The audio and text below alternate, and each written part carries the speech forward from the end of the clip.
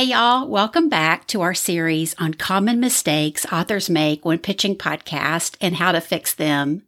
This is Book Marketing Mania, and I'm your host, Kim Stewart. And last week, we talked about the common mistake of cold pitching the masses and how to fix it by warming up the relationship with the podcast host first and sending a few pitches at a time so you have time to review what's working and what's not with your podcast pitching strategy.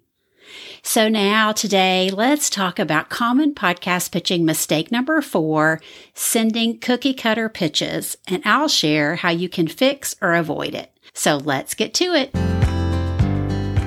So even if you're not mass pitching and you're only sending a couple of podcast pitches out at a time, it's easy to just pull up a cookie cutter pitch and try and save time. But the problem with that is your pitch looks like all the others the podcast host is receiving. There's nothing that identifies the host or the podcast listeners that you want to serve specifically. So to fix that common mistake of sending cookie cutter pitches, make sure you personalize your pitch before you hit send. And there's a couple of easy ways you can do this. Personalize your subject line and craft them similar to how the host titled their episodes. Or even just get a little bit creative to make it stand out in the inbox. Sometimes I like to do super fun subject lines if I get that kind of a feel from researching the host and their show on their website. And for sure, personalize your pitch by greeting the host by the correct name. I know that's a huge pet peeve with podcast hosts that they get all these crazy pitches because, again, the potential guest is sending cookie cutter pitches they downloaded from the internet and they don't even address the host by their name. Then another way to personalize your pitch is you can make some kind of a connection to the host.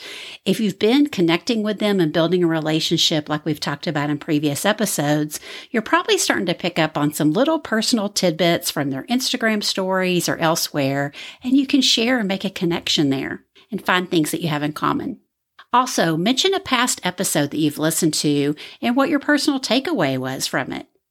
Show the host that you know what the mission of the podcast is and who their listeners are, and that your message matches their mission, and you will provide great value to their listeners. We're going to dig into that just a little bit more on the next episode as we tackle common mistake number 5, your pitch is all about you. But before you go, also in your pitch, don't underestimate the power of the PS. I pitched a client to Eric Nevins, host of the Halfway There podcast and founder of the Christian Podcasters Association. Eric and I hadn't met yet, but I had listened to his show and I had reviewed it, and I had discovered also by checking out his website that we have a mutual love for barbecue. So I dropped that in my PS of my pitch. Eric accepted my client pitch because my client's amazing, like they all are. But Eric thought so much of my PS and my pitch that he actually sent it out to his email list to the Christian Podcasters Association. And he said, Kim Stewart recently sent me a pitch and included something that caught my attention. In the PS, she asked if I like to smoke barbecue or just eat it. And that told me that she read my bio because my love for barbecue is there.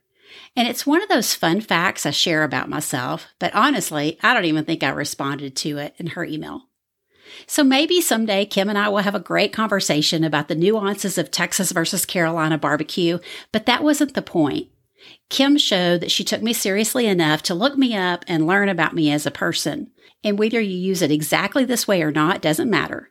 The principle is the same. Be human and interested to become more interesting. Thanks, Eric. Y'all, a little personalization goes a long way in your podcast pitch to make it not be like the other cookie cutter pitches hosts receive.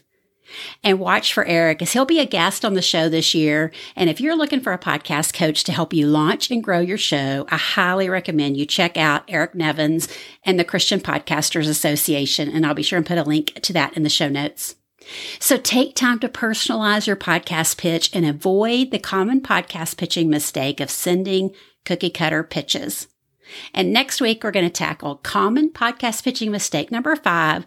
Your pitch is all about you. And I can't wait to help you fix it. So if you're listening this week that the episode airs, Happy New Year. I'm so thankful for you and counting you amongst my blessings for sure this year. And I can't wait to see you back here next week.